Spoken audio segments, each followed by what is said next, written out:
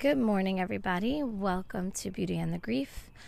This morning, I'd like to talk about something that has severely impacted our world, our community, our society, and that, of course, is the COVID-19 virus, the drama, the hysteria, the changes, all of the things that have sort of wrapped their ugly little hands around us and really have changed our everyday lives. Now, for those of us who have been grieving, our lives have already been flipped on their head. They've already been just torn apart. And now you add something like mass hysteria and pandemic to our grieving, and it is a total shit show. It is a really, really terrible time to be grieving. It's a terrible time to be sad. It's a terrible time to be kind of locked up in your house, away from people, and think. And I know that there has been, so much emphasis on health and safety. I'm not going to go into all of that. That's not for this podcast and who believes what. The bottom line is the impact of this virus has really affected people in more ways than just concern about health and safety, concern about our businesses and them completely crumbling and our economy being crippled. What I'm focusing on today, and something I haven't really seen much attention, is really the health and safety of us mentally and emotionally. There's a lot of people who are just not in a place that they can be alone right now. They're not in a place where they should isolate, but of course that is what's recommended. And that's the hard thing. I think that being alone in these moments or not being able to socialize, I think, if you're at a place where you could socialize and you're ready to get back into just a little bit more common routine, and that's been taken away now, I feel, for me personally, it feels like I'm sliding backward. My grief and my anxiety, my stress and my pain has been so exacerbated. And my chest is tight. I feel like, there's a lot, and it's very, very scary. I think to feel like if you did need to reach out or you needed someone, you're not going to have access to them. It does kind of feel like you're just floating around on a piece of wood in the middle of the ocean and you don't have anybody. But the good news is, again, through social media, again, through things like podcasts and these virtual meetups that people are doing, which are awesome, we are able to connect, just not physically. And that has been our life lesson. We want to connect with our loved ones. We want to talk to our loved ones, and we can't physically see them. But we'll have to make the most of it and just make sure we're there for one another. But the impact of isolation or self-quarantine or just the overall fear on grief, I think, is paralyzing.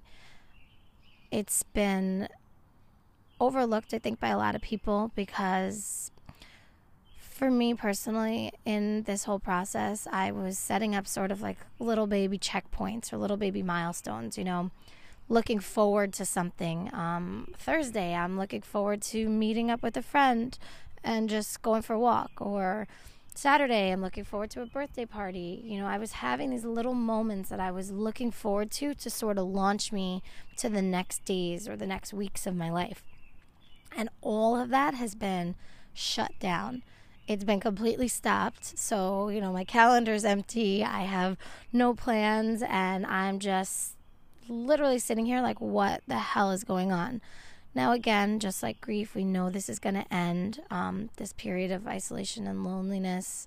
And when I say end in terms of grief, we know like a grief attack or the wave will end. We'll be able to have a little bit of normalcy, and then it will come back. That's, sort of the pattern that we've come to find. It'll attack you. It'll knock you on your ass. It'll recede. You live a little. As soon as you're back on your feet, it knocks you over.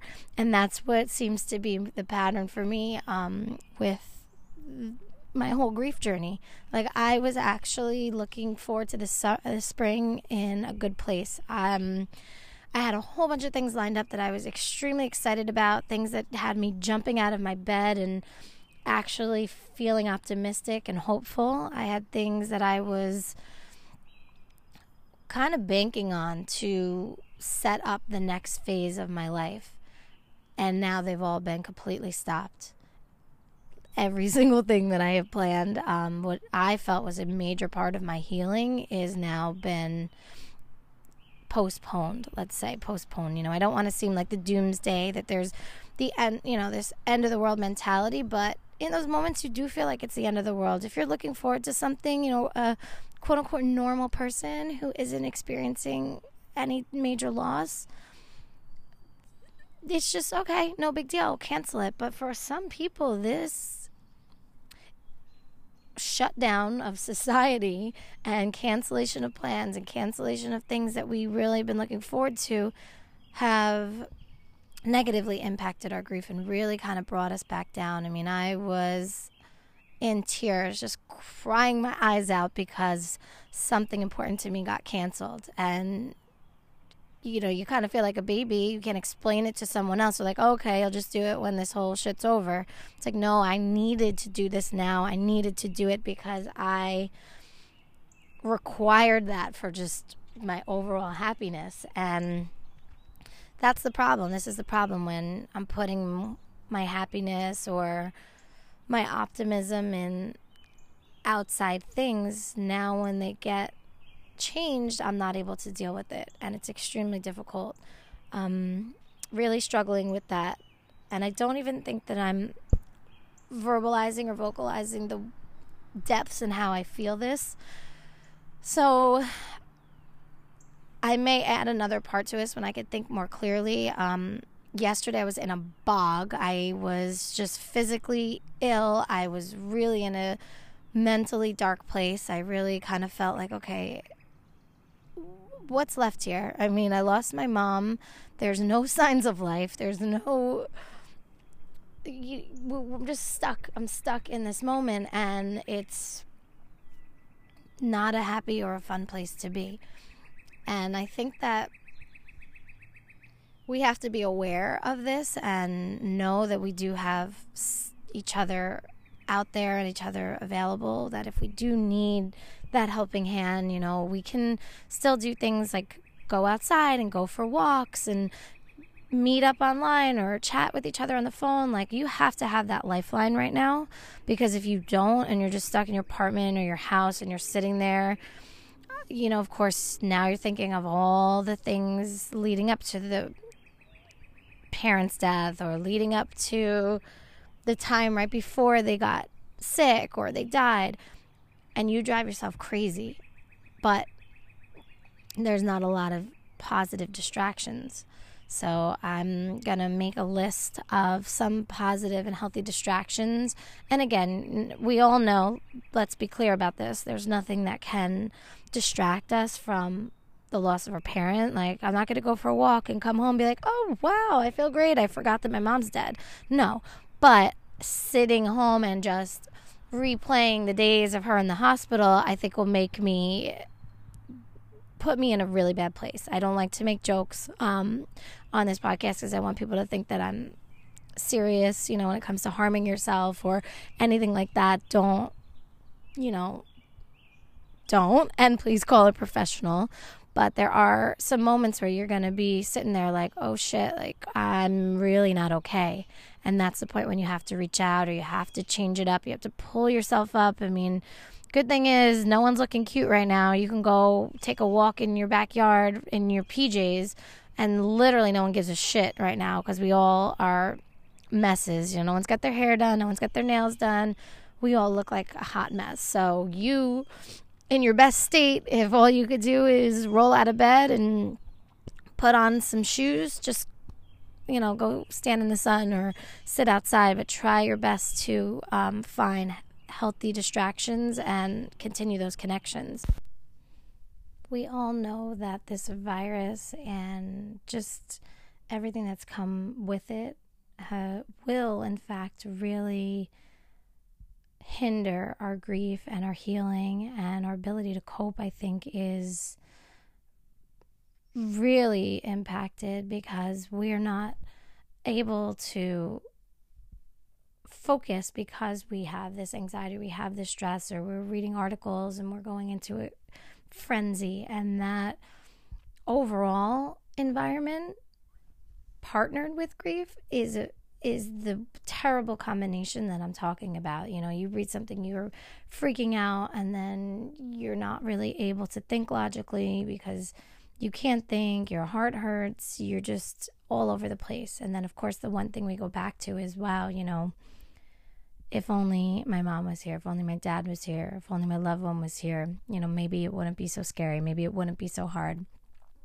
For people who've lost parents, you know, parents have always been our protectors. They're always there to make sure that we're okay and that we have everything we need. And once you lose that security, now we're trying to care for ourselves in a way that we never have. You know, for most of us, this is the first situation that seems catastrophic that we've had to go through without a parent. And, you know, of course, moms, for example, they know everything. My mom would have had, you know, bins of supplies at my front door. And dads, you know, they're survivors. So they would have had, you know, a plan in place for all sorts of crazy scenarios. But we're missing that. So we have to kind of tap into what we remember them growing up and being prepared and, you know, being ready for these situations and embody those things and know that we will be fine. But the missing them in the brink of just total disaster can bring you into that doomsday, really dark place where you do feel like the world is over.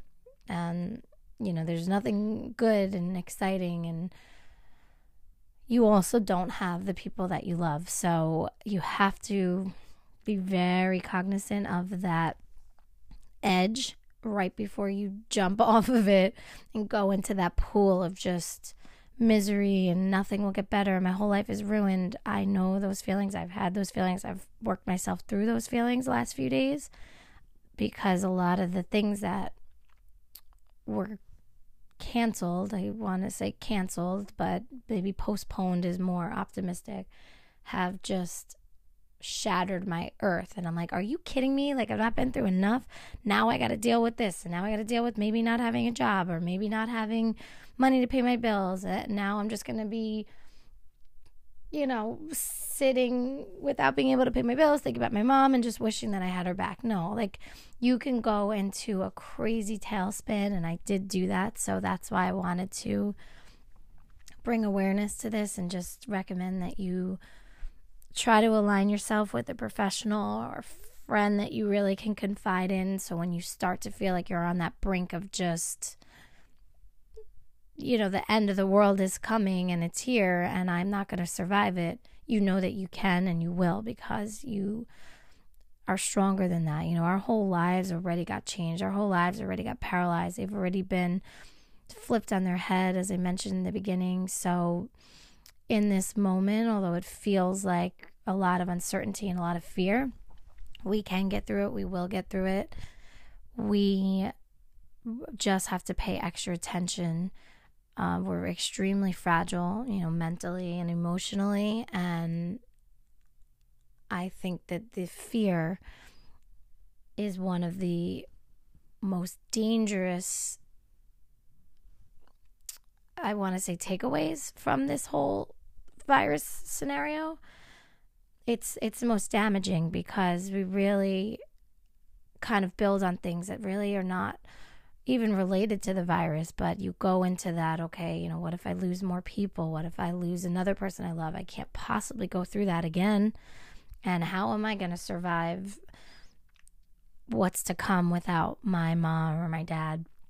So, as I mentioned, I will list some things to do to just get out there and maybe some coping strategies. And again, I know that it's not the answer. I know that it's probably going to look like a bunch of bullshit. You're not going to exercise for 30 minutes and then wake up and be like, wow, I feel so good. I don't care that my mom's dead and the world is coming to an end. No, that's not going to happen. But just try at least a few of these things. Put that you're going to have to work very hard in this time until everything calms down to take care of yourself. And, if isolation or quarantine or social distancing will teach us anything, it's how to take care of ourselves. And we will have to learn more of just healing from the inside. And I'm pissed because I feel like I just learned this freaking lesson. I just tried so hard to rebuild myself. And it's like, building a block tower. I built it up. And this virus just knocked the whole thing down. So now I feel like I have to start over and just be. And I have no choice but to just sit here. And I have to try to use this time for healing. It's like going into a cocoon.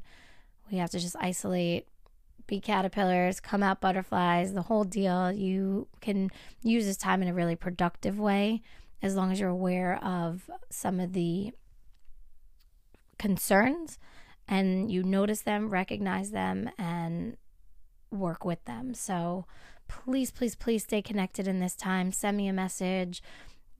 Follow me on Instagram. We'll chat, we'll talk, maybe join in one of my meetups and just get off your chest what you need to get off. You're definitely not by yourself. We all know how badly this sucks, and we got to be here for each other.